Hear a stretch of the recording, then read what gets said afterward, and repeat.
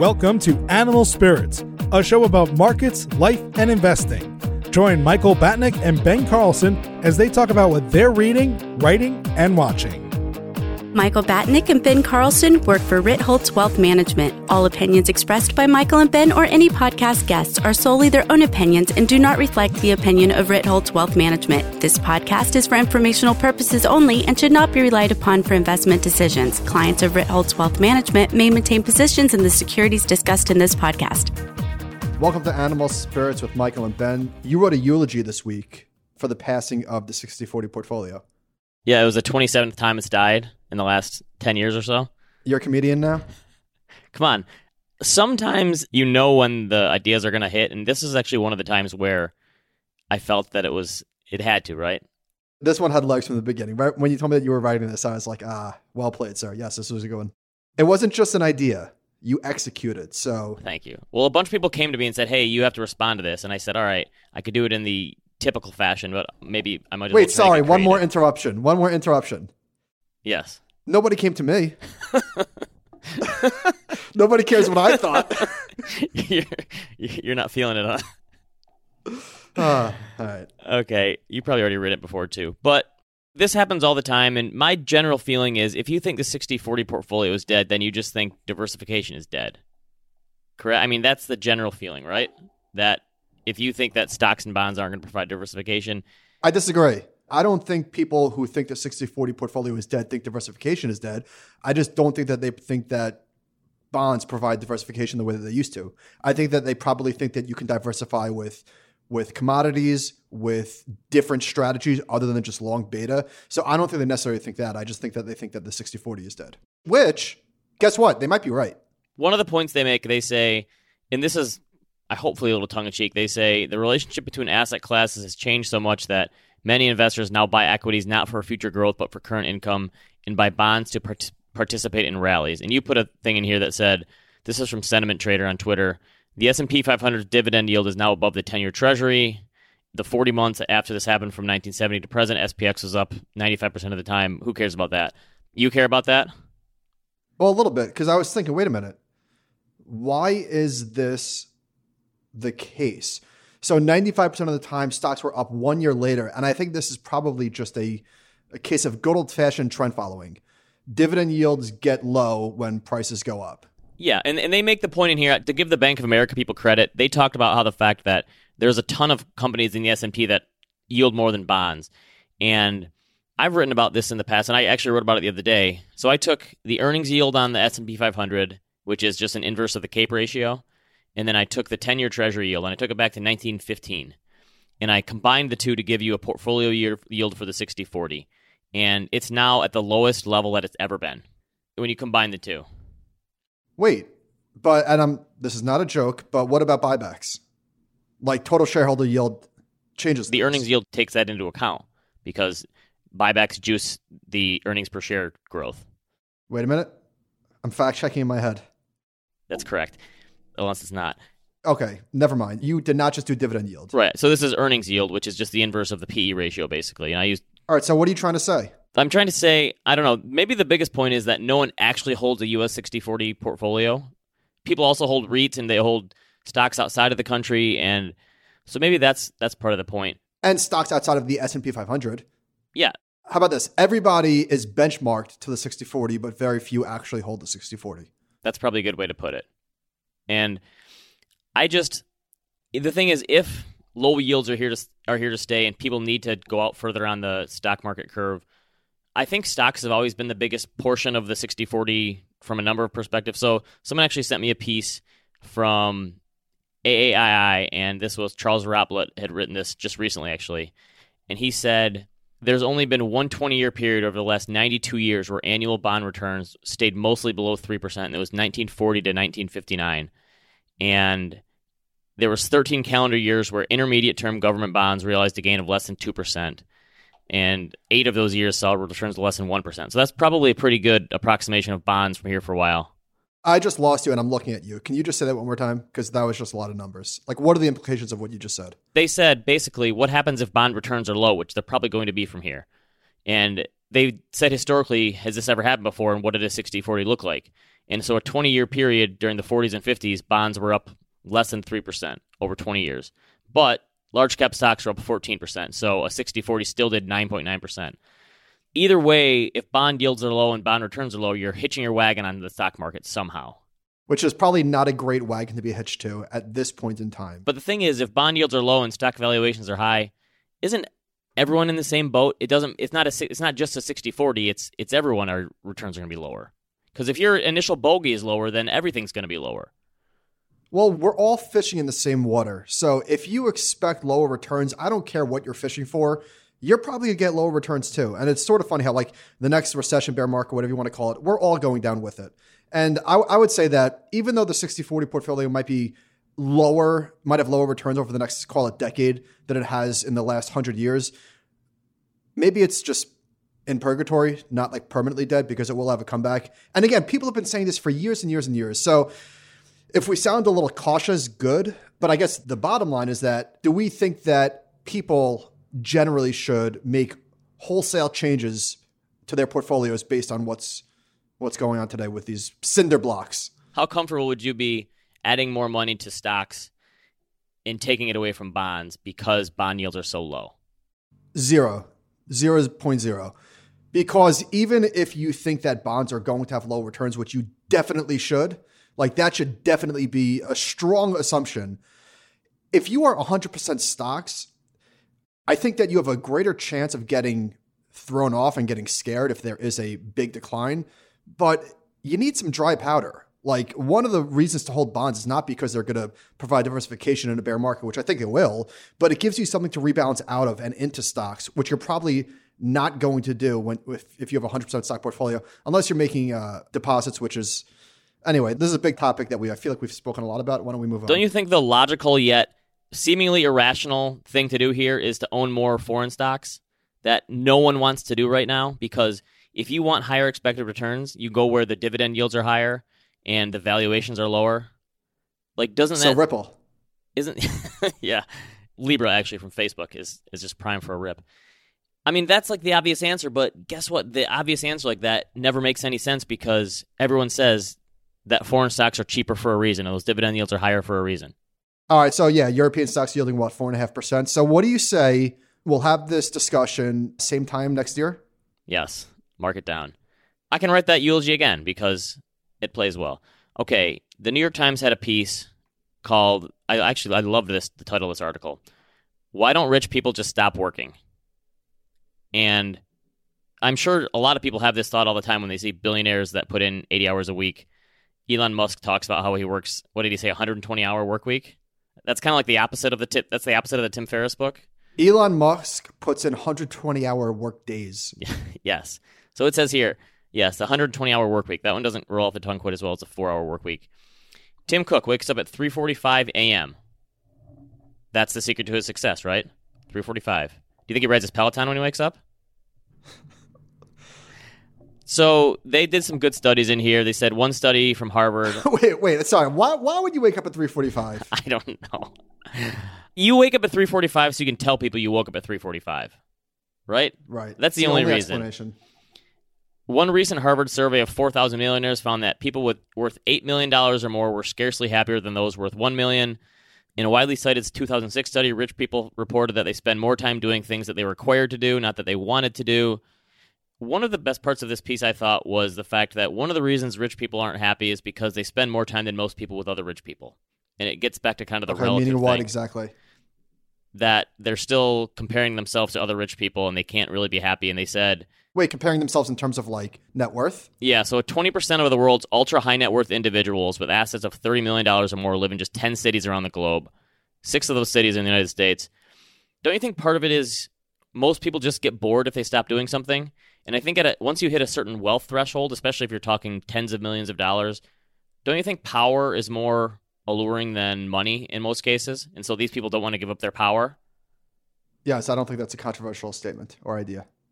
No, so I think that's part of it. Other thing is people get bored. But doesn't everyone have that number that in the back of their head? Like, if I just had this much money, I would just retire and do nothing. But that works for like 3 weeks, right? You don't think a lot of people have that in the back of their mind? I hear that from friends all the time. If I just had enough money, I would quit tomorrow and do nothing. Really? Yes. That must not be the cool thing to do in New York, I guess. I don't know. No, I don't have friends, so. That's true. You go to the movie by yourself. Okay, well, this is a good segue into an article that was in the Wall Street Journal this weekend about Carl Icahn. Hold on, let me just read this to you and tell me what you think. Mr. Icahn says Brett is the leading candidate to take over the firm once Mr. Icahn is ready to let go, which he doesn't seem to be just yet. Quote, I'm not going to give up making the real decisions. I'm still in charge, but he'd get a piece of the action. Carl Icahn is worth $18 billion, and this sounds like season 3 of Succession. But who's going to want to stay if he's gone? Why would you stay with them if he's not there? What do you mean? He doesn't have outside investors. Oh, okay, so he just has a family office thing now? Remember he called for high yield? He called it a powder keg in 2015. Yes. That just goes to show you that if you have $18 billion, you can predict anything you want. No one cares. Yeah, I wrote a piece about that, and he thought that he was doing like a public service. In 2015, I remember he went on CNBC and he was like, listen, if people who saw the 2008 crisis coming only spoke out about it, it wouldn't have happened. Something along those lines. And I was like, wait a minute, this doesn't make any sense. What are you talking about? First of all, the idea that everybody knew it was coming, and if they had said something, then this wouldn't have happened, which was very bizarre. He had a rendering of Larry Fink driving a bus off of a cliff because the iShares high yield bond ETF was going to destroy the market. I'm like deep in this Netflix thing. I'm not exactly sure how I got here, but I listened to, I know how I got here. All right. So Ted Seides puts out a monthly mailing list of, recommendations. And I listened to WWF versus WCW on a podcast called Business Wars. That was excellent. If you have any interest at all in wrestling, this was a lot of fun. So when did the WCW go down? That was a long time ago, right? They merged in the aughts. So not 10 years ago, maybe 10 years ago. I'm not sure. So I went back through the catalog, which is vast, by the way. Business Wars has a lot of really good stuff in the catalog. And one of them was Netflix versus Blockbuster. So I binged that. So I tweeted about it. Somebody recommended another podcast about Netflix versus Blockbuster called Acquired, which I listened to. It was only a 2-part series. Also excellent, filled in another few gaps. And now I just bought the book called Netflix, which is probably overkill at this point. But is this all just like penance for shorting Netflix 12 times in 2011? You know what? My best trade ever was buying put options on Netflix's stock the day before they announced earnings, after they had split up their rental service and their streaming service. The stock was down like 30%. I made like 5 or 10x my money. And I was like, oh my God, I'm going to be retired in 6 months. You're just going to roll it over and keep doing that for every earnings release? I gave it all back in 2 weeks. Carl Icahn. Okay, so Blockbuster in November 2006 launched a thing called Total Access. It was their answer to Netflix. Basically, it was an online rental service where you could rent the movies online, bring them into Blockbuster, and return them. And they were doing really well. I was a customer. I had that service for a while. Oh, you did? Yeah, it was terrible. Okay. So they were doing very well. I think they took like half of Netflix's subscribers. Reed Hastings offered, I think, $200 per sub to buy it from Blockbuster. So anyway, the CEO of Blockbuster, Carl Icahn bought a big piece of the company. I think maybe 20% of the company, something like that. And he wouldn't pay out the bonus that was owed to the CEO. And the CEO was like, you got to be kidding me. Like, look what I just did. You're not going to pay me? Fuck you. I'm out of here. So he quit. They put in a new CEO, this guy who used to run 7-Eleven, this guy, Jim Keyes. And immediately he said, you guys are way over budget, $475 million, I think it was a number, on marketing for this Total Access. We got to kill the whole thing and focus on the stores. So Carl Icahn killed Blockbuster. Pretty much. Like, that's not obviously a lot of other things happen, but not a huge exaggeration. And so one of the heads of Total Access is like, wait a minute, just talk to Reed Hastings. He's willing to buy us. And Jim Keyes is like, no, shut it down.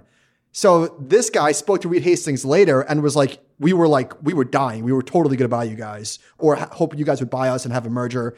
Hey, Michael, are you thinking what I'm thinking? Big mistakes 2, business mistakes. Oh, not bad. All right. Some other stuff just some interesting tidbits. In 1998, Jeff Bezos offered Netflix $12 million for the company. Did you know that? Last week you said that he bought a piece of Uber. Do you think his idea is to just buy a small piece in all these young technology companies so we can just keep an eye on them and understand what's going on in the marketplace? That's got to be it, right? Good point. He's obviously paying attention. At their IPO in May 2002, they sold a quarter of the company at a $350 million valuation, which is tiny. What if you would have invested $10,000 on that day? Last week we spoke about, are these companies recession proof? And I think that these companies, not just the streaming companies, but a lot of the young tech companies, it's funny how today all of the old stodgy companies are trying to like pivot to a subscription model and trying to convince investors that they're tech companies. In the next recession, these tech companies are going to try and convince investors that they're consumer staple stocks. Probably. And the thing is, when we said, are these companies recession proof? A lot of people try to gotcha us and say, like, this is ridiculous. So I just did a piece for Fortune a few weeks ago where I found that in the last 10 years, Netflix has had like 30 different double-digit corrections or something like that. Just ridiculous amount. I think 11 times they've fallen 30% or more. And so they haven't really needed a recession to fall a lot. So that has nothing to do with the stock price. We're talking more about business because obviously sentiment changes a lot on this company very quickly. So from October 2007 to the bottom in 2009, the S&P 500 fell 55%, Netflix gained 65%, didn't lose subscribers, although it was very obviously young in history of the company. However, even though they gained 66% over the time period, they did have a 55% decline. So the business did well, the stock got hammered, recovered. Again, we have to sometimes separate business from stocks, which is, I know they sort of seem interchangeable, but they're not. But you made the point in your piece about how terrible Netflix options were when it first released. I remember we had it right away, and there was nothing to watch on there. It was awful. It was terrible. Yes, it was awful. There was a story in the Wall Street Journal over the weekend. Online influencers tell you what to buy. Advertisers wonders who is listening. So maybe this is the type of thing where I am seeing something that I keep looking for in terms of my call that influencers have peaked.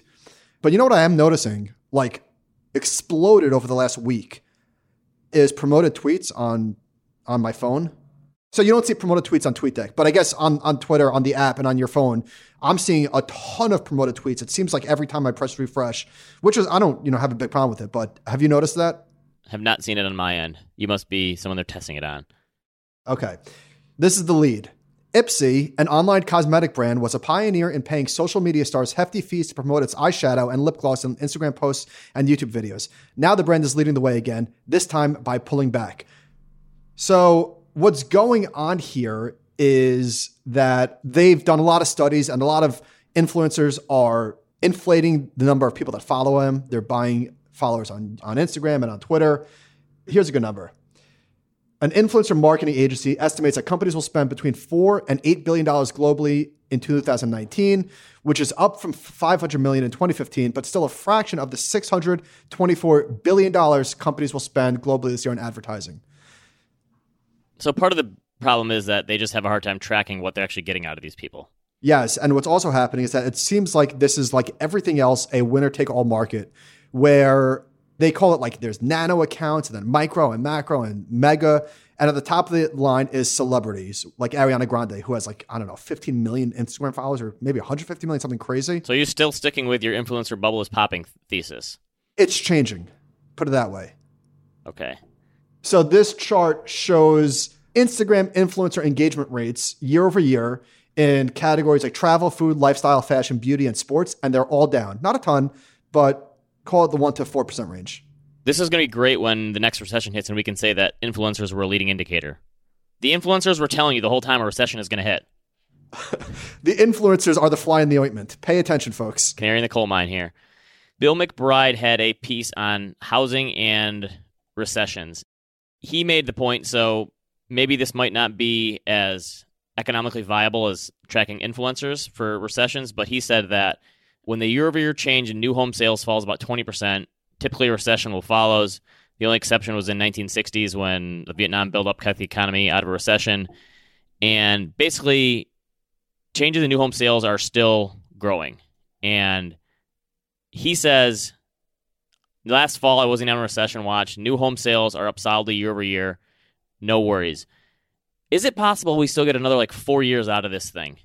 And it just keeps chugging along, where people just keep waiting for this recession to happen. If you look at the actual indicators that kind of start to signal these things, and they don't always work, things are still okay. Famous last words. When I was at March for the Fallen, I was talking with Eddie Elfenbein, and I was talking about the stock market particularly, not so much the economy, although I guess in this case, I was using them interchangeably. Stocks aren't going down. And I know that's dumb because they can go down tomorrow, but They are hanging near all-time highs for so long that I was thinking, like, what if this is not the 9th inning or the 11th inning, but it's really like the 7th, and we have another 5 years of solid gains, whether it's from multiple expansion or maybe earnings grow or whatever the case may be. But what if not only is the 60-40 not dead, it was just born? See, you really are that part I don't really. You really are ramp capital. You just outed yourself. How many people think that we have another 5 years ahead of us? There's been plenty of times where the economy has not gone into recession and stocks have fallen double digits, a decent amount. So that kind of thing is not out of the realm of possibilities. But if, like, a recession is a few years away, yes, for sure markets could continue to charge higher. Out of 1,000 investors, how many of them do you think would say that stocks will deliver 8% returns on average, or compounded, I should say, over the next 5 years? I would say, if you asked me, I would say, no, I don't believe that. And I would guess that 90% of investors would agree. The funny thing is that 5 years ago, no one would have believed that either. And it basically happened. But yeah, could it continue for another 5 years? That'd be a tough sell. Stranger things have happened. But doesn't that get us basically back to tech level valuations unless all of a sudden... Well, what if earnings start growing faster than they have? What if we discover like a big asteroid that is just full of gold and it's full of earnings per share and buybacks, and we farm it and bring it down to Earth? Anything is possible. So let's stick with the 90% theme and the Eddie Elfenbein theme. A few weeks ago, he had a great tweet. Did you see this? The social experiment that he did? No. All right, so he tweeted, social experiment. Please answer this poll, but let's see if we can make results come out exactly 90%, 10%, go. And there was a choice for 90% and a choice for 10%. And I voted for 90% because that's what you're supposed to do. And 35% of people were contrarians. In other words, 35% chose 10%. When Eddie was explicitly telling you that you should choose 90%. All this tells you is that everyone on finance Twitter wants to just watch the world burn. No, honestly, what this tells you, and I'm not kidding, so there was 13,000 votes. People want to be contrarians. That's fair. And I think being a contrarian has sort of lost all meaning because everybody thinks they are one. Or people just don't like to be told what to do. Well, this didn't do it for you? It's interesting. All right, Ben. Tough crowd. I saw on Twitter, Jim Bianco tweeted a chart showing cumulative net issuance of equities. And actually, he linked to your post about how Bernie Sanders wants to ban buybacks. So I was going through the thread and I saw something in here that I thought was pretty big news that sort of seemingly went unnoticed. A lot of the narrative... You know, if you really wanted to show some outrage on Twitter, you'd say, here's something no one's talking about.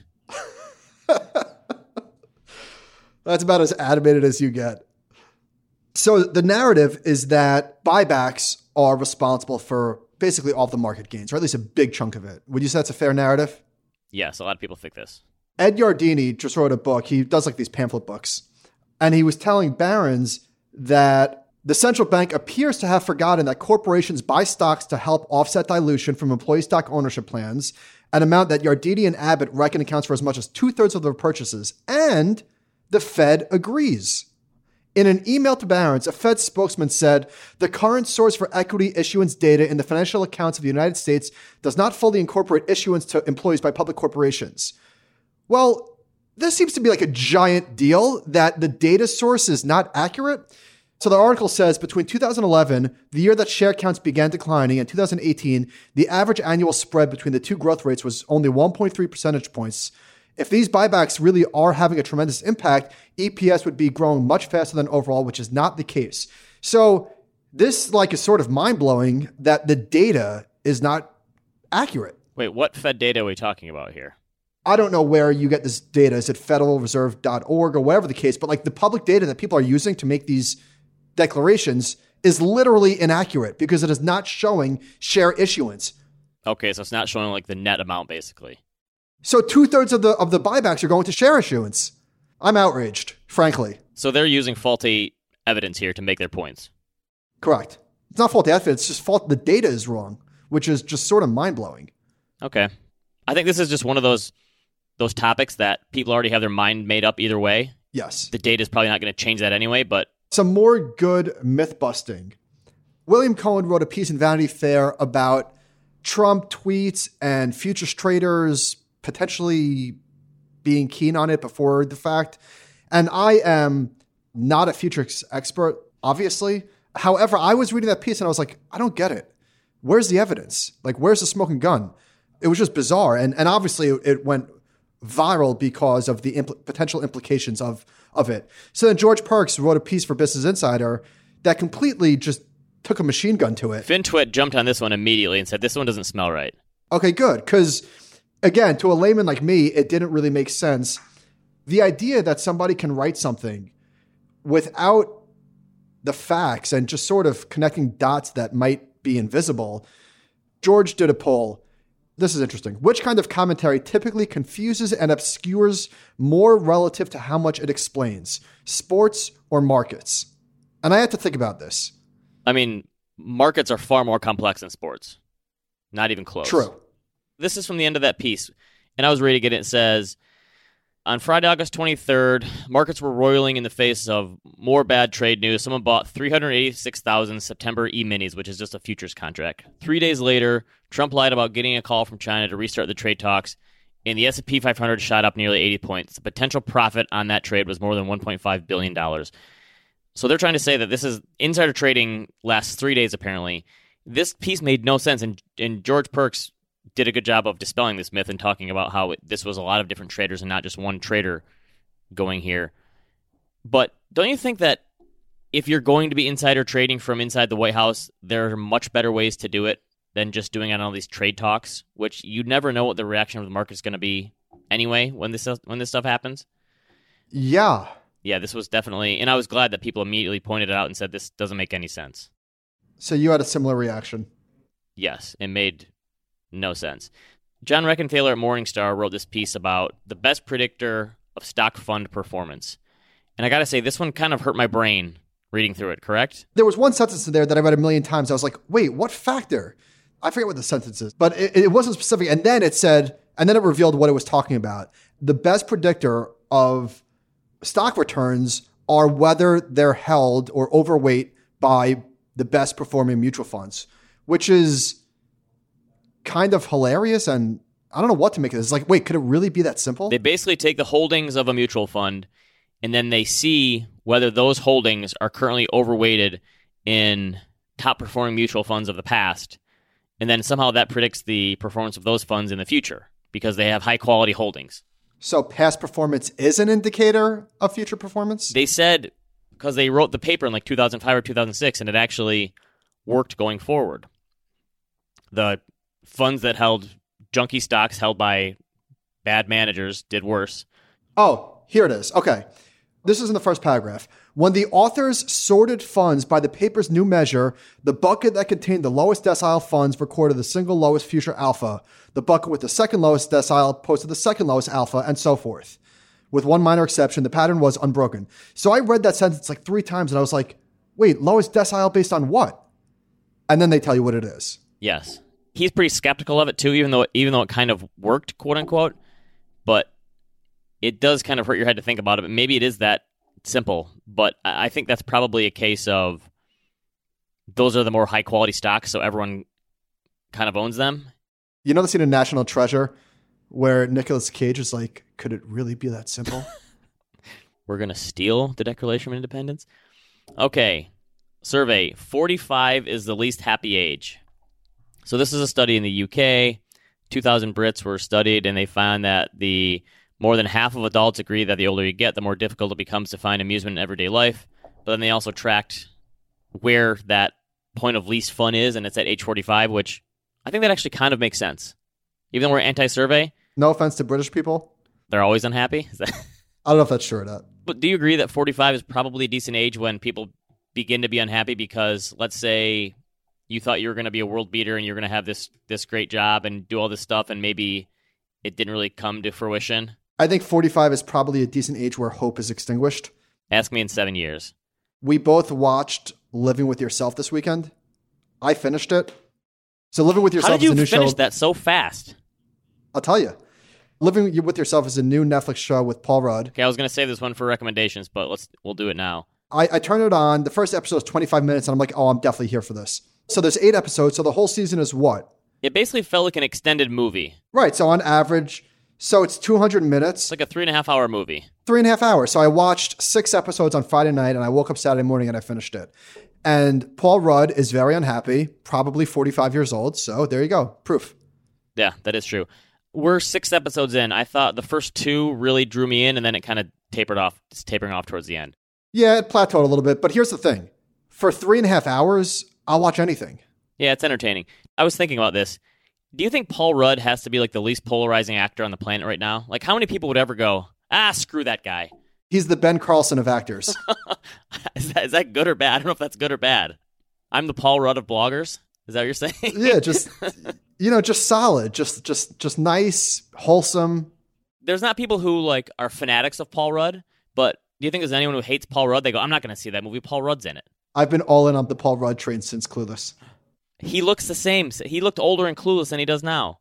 He hasn't aged. And here's something else. I don't know if you know this.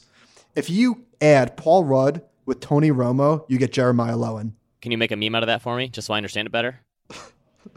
Yeah. Okay, so Vanguard has a piece, and someone from Vanguard passed this along to me. This is pretty interesting. And by the way, I think Vanguard is probably, no one needs like a pat on the back as little as Vanguard these days, because Vanguard can seemingly do no wrong with all the money they're taking in. But I think that their research capabilities is underrated. Would you agree to that? They have some really good like white papers and research pieces. Yeah, we've talked about this before, but who cares? Apparently not you. I mean, do they really need any more positive presses? It's enough already. So they went back to 1950 and they showed how U.S. households are positioned in terms of stock ownership. And so in 1950, it was basically like 97% individual stocks, 3% funds. And that's just because the mutual fund industry was just getting started at that point, basically. And it goes down by decade and really starts to change in like the 80s and 90s. So through the 80s, it still was pretty low. Today, it's 43% is owned in funds. And this is a really cool chart that we'll put in the show notes. And 57% or whatever is still in individual stocks. And I've got to imagine the bulk of that individual stock money is just held by very, very few people in terms of like corporate executives and that sort of thing and business owners. But this is a really cool way to show how much influence mom and pop used to have on the markets back in the day. And they're kind of trying to make the point that this is a very good thing for individual investors because they've just taken a lot of risk off their plate and gotten more diversified. Mm-hmm. Any thoughts on this one? You said it all. Okay. Anyway, I'm writing a piece for Fortune about this right now, about some of the trends in asset management and how these things have changed. Obviously, high cost to low cost is a big one. You know what? I'm feeling left out. I'm going to start writing for Forbes. Okay. I'm going to one up you. Or is that one down you? Maybe if you start writing for Forbes, someone will ask you for your thoughts on the 60/40 portfolio. It's not a bad idea. You can write Forbes contributor in your Twitter bio. This was really insightful, smart, call it what you want, from Bob Iger. So it's really hard for big ships to turn. And there was a whole piece this weekend by Robin Wigglesworth of the Financial Times. What percentage of your time in the last 3 weeks has been spent reading about streaming wars? 95%? A lot. I don't know why. I'm like You're in. all in on the streaming wars. I am. So this is what he said. It's a risky bet for a company that most recently generated $6.7 billion in quarterly revenue from its legacy television business. Iger argues that it would have been a bigger risk to sit back and do nothing as customers ditch cable for streaming options. This is necessary, he says. The risk would have been essentially maintaining a status quo approach in how we are managing content. Who says this is a risk? This seems like a layup to me for them to do this. Oh, really? You don't think that this seems like a layup for Disney to do this? Well, you're skimming and I'm actually reading. And I will tell you that a lot of people are saying this is very risky because they're not going to be cash flow positive. I've been on this one. I've been bullish on this one from the start. This is going to be enormous for Disney. Well, I'm just telling you that it is a risk financially. Okay, I don't see it that way. No one's buying DVDs anymore. People want to watch things through streaming. Well, Disney's not selling DVDs, but yes, they are. But they are? Who's buying DVDs? Little kids. We own DVDs still. When's the last time you bought a DVD? In the last few years, because because a lot of those Disney movies, we just got The Lion King for my daughter last because you can't get these streaming anywhere. That's why they needed to do this, so kids can watch their movies streaming somewhere, because otherwise you have to buy the DVD. They don't play it anywhere else. My point is, sir, that you have to give Bob Iger a lot of credit because they could have kept going with the status quo and they would have been just fine. I'm saying this was an easy decision. If you would have listened to episode 16 of Netflix versus Blockbuster... When Family Video stepped in and started selling CBD oil, that was a risk. You're playing Monday Morning CEO. Give him credit. Okay. All right. 45% of adults admit they find it harder to make new friends. In fact, the average adult hasn't made a new friend in the last 5 years. Okay, so I agree with the first half of it. I don't necessarily buy the second half. Is adult a New York way of pronouncing that? It's interchangeable adult. to me. Okay. What do you say? Adult. Sorry, I just had to put that out there. I think I'm like 60-40 adult. That's definitely not as easy as finance and finance, right? That's cut and dried. Yeah. Do you want to find new friends these days? Well, that's what I was about to say. What adults need new friends? Not me. I think you're saying adult on purpose now. Well, I'm self-conscious now, but strangely, if it wasn't for social media and blogging, I would have made 0 new friends over the last 10 years probably. Well, no, kids too. Well, when you get older, you start to have friends with your kids' parents. Those become your new friends. Have you run into that yet? Starting. You will as he gets older because nap times line up. They want to do the same stuff. You almost have to do that. And then so your friends who have kids that are different ages or single friends, they completely fall off and you need to find new friends that have kids the same age. It just makes life easier. You know what we haven't spoken about? Not QE. Do you have any thoughts on this? Not QE? What does that mean? The fact that the Fed hasn't been pulling back on QE? No, they are engaging in more repurchases of treasuries. Do you live under a rock? Are you trying to, is this another one of your sleuthing things that you found out that no one's paying attention to? No, everyone. Do you even work in finance? Everybody's paying attention to this. Oh, okay. Well, I feel like you're trying to be like a Fed truther here today about what's going on. No, I'm not kidding. All right. So Ben is proving once again that he's a better investor than me because he doesn't pay attention to the news. Here's something I don't get from this piece that you put in here. They spelled treasuries with a YS. TREASURYS. Isn't it IES? That's fair. No, it goes both ways. YS plays? YS plays. So James McIntosh wrote a piece about this. He said between 2002 and the summer of 2007, the Fed increased the amount of treasuries it owned by 25%. Almost every week, the Fed bought more treasuries, yet no one thought the Fed was somehow engaging in QE. So Jerome Powell said that they're going to start buying treasuries again, but it's not QE. And financial Twitter blew up. I honestly don't know how you missed it. Oh, okay, I did see this. I made a QE4 joke. Remember, I did the poll. What's the best? I said, what's the best movie sequel of all time?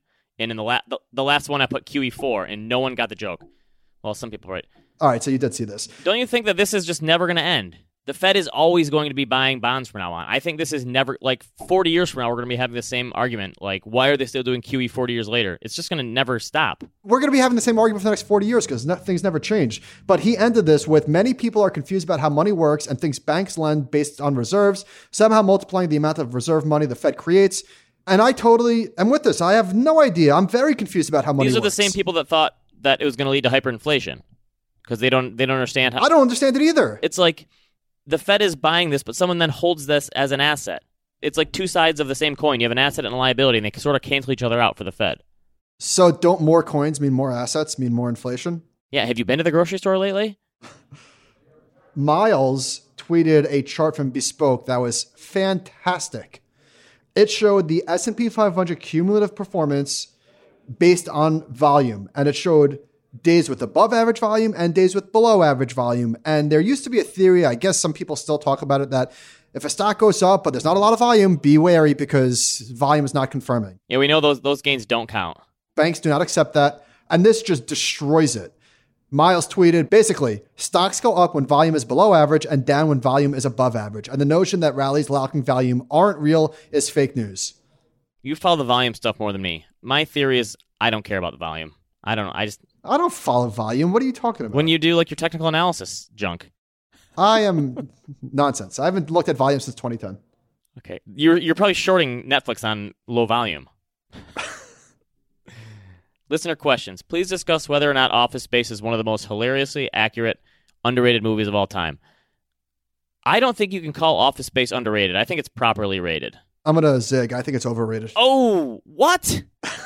Okay, the Sandler one I could take. You say Office Space is overrated? What is wrong with you? I mean, not really. No. Hold on. Not really. It's a very good movie. You just threw the line out in the hot take just to and reel it in a little bit. You're just testing the waters. Not really. I liked it. I don't think it's that funny. How about that? Like, did you laugh out loud during it? Yes, it's amazing. It's hilarious. Like, What scene did you laugh out loud at? any time with Lawrence the neighbor is hilarious. When they break the printer. Breaking the printer scene didn't do it for me. Okay, when they go to the I like the Bobs. The Bobs Bobs are, I mean, it's one of the most quotable movies of the 90s, I think, that people still use a lot of that. And the fact that it was made before, like, technology changed a lot and it still holds up, I think that it's, wow, I think it's one of the best comedies of the 90s, and that's a big threshold there. The Office Space is overrated. Man. Slightly. Moderately overrated. You can email him, michael@terribletakes.com. Okay, any other recommendations besides Paul Rudd for this week? I do have some recommendations. Is there a Trader Joe's in Michigan? Yes, I have one right by my office. Okay, you got to try this. Dried baby bananas. Do you think they're made in a dehydrator? That's the word we couldn't think of last week that so many people sent us. Have you ever had dried baby bananas? Little banana slices? Is that what I said last week? They are so good. They are dehydrated, but sort of still juicy, kind of. They're amazing. I don't really do dried fruit. Sorry, man.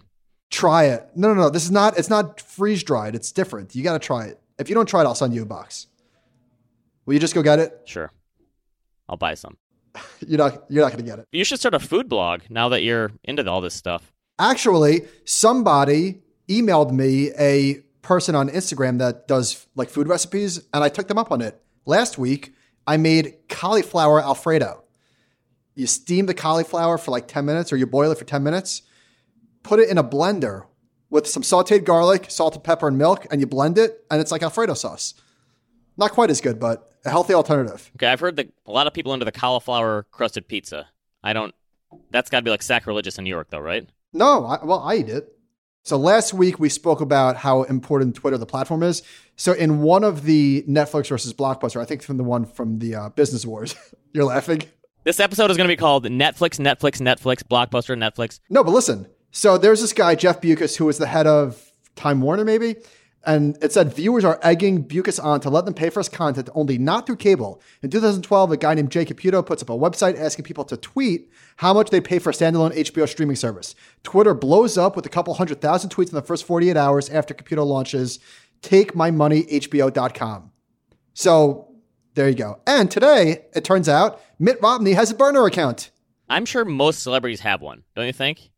So they can say what they want to say? I think there's a lot of people in finance, not just anonymous. I mean, we know that, but like big names that are lurking online. Okay.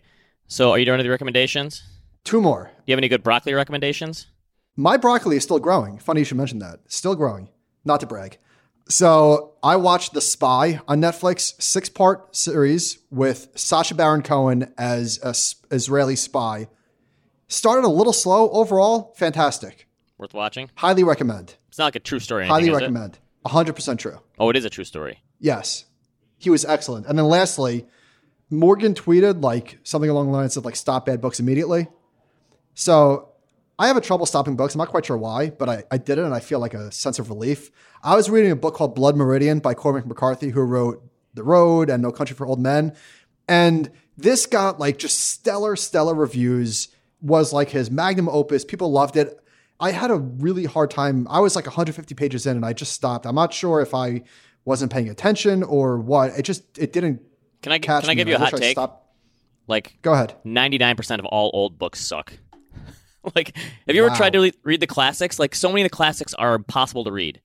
Well, okay, so this book I think was 1984. I did last year. I tried to read Dracula. Impossible. Yes. Absolutely impossible. Maybe it's just me.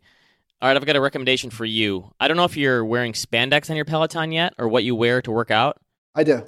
Actually, I've been sidelined. I literally have an injury. My freaking knee is finally starting to feel better after that March for the Fallen. I like really hurt my knee. Instagram got me. I was looking for a pair of new workout shorts, and I'm not usually one to spend on these, but this 10,000 workout shorts, I think they're like CrossFit shorts or something, but they claim they're the most comfortable workout shorts there are, and they say you get a 30-day free trial and you can send it back. So I'm like, all right, and they're, I don't know, $50 or $60, more than I would typically spend on a pair of workout shorts. That's a lot. That's a lot. It is a lot. I think you get 10% off your first order if you sign up for your email. These probably are the most comfortable workout shorts I've ever worn in my life. They're amazing. They're called 10,000 shorts. They are so comfortable. What happens if you enter Animal Spirits into the promo code? Yeah, we should be sponsored. Nothing? Yeah. they give you your Peloton name. All right, I'm going to pat myself on the back here because you know what no one does anymore? Changes their mind. You know what I did? Changed my mind. Because I read I Heard You Paint Houses. I told you not to read that. By Frank Sheeran. I had to read it because I'm trying to change my mind about The Irishman. Wow. This is the book the movie was based on. Come on board. The water's still warm. Okay. I mean, there are some slow parts to it, but the story, why did they not keep the name I Heard You Paint Houses? I'm sure they did some surveys on people about this and figure out the best name, but that line is amazing. So what did you think of the book? I mean, the guy's obviously a great storyteller. I don't know if he's a good storyteller or the author is, but he's got a wild story. The stuff about interlacing the Kennedys in there with all this stuff in Jimmy Hoffa and how the mob was trying to assassinate Fidel Castro when he took over in Cuba because he shut down all their casinos. There's definitely a lot of good stories. I think it's possible the movie could be slow at times because there are I don't know how they're going to explain a lot of this union stuff. The whole background, it makes for kind of an interesting business book in a lot of ways because the background on the unions and how labor actually got, don't you think... Oh my God, are you writing a blog post? I'm thinking about it because don't you think it would be God. 12 things you can learn from a hitman. Well, obviously the best one is I Heard You Paint Houses as a line. That was just an awesome line. Do you think he made that up after the fact? Because that's almost too good. No. Okay. I think that's what they said. Yeah, I mean, there's some great stories in here, but don't you think that, isn't it kind of crazy that maybe the reason wages grew so fast is because we had these mobsters and Jimmy Hoffa running these unions back in the day? Did you not read the book? Oh, I'm thinking here. Hold on. So are you suggesting that median income hasn't risen in 30 years since the decline of the mob? Are you thinking what I'm thinking? And also the fact that basically no one knew the mob existed until, the 1960s, basically. They thought it was all just kind of fake, and then they realized, wait, this is actually a real thing. La Cosa Nostra, did not know. It means this thing of ours. And it was heard on government wiretaps. Very good book, yes. I think the movie, if it's 3 hours long, there's going to be some slow parts, but so the characters are all just really good.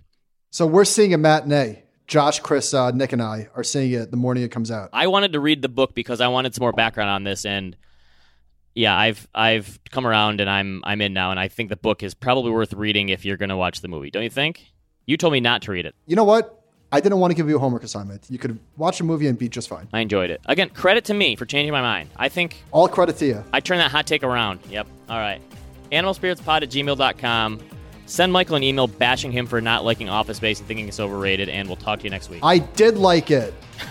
You just said it was overrated. Slightly. All right.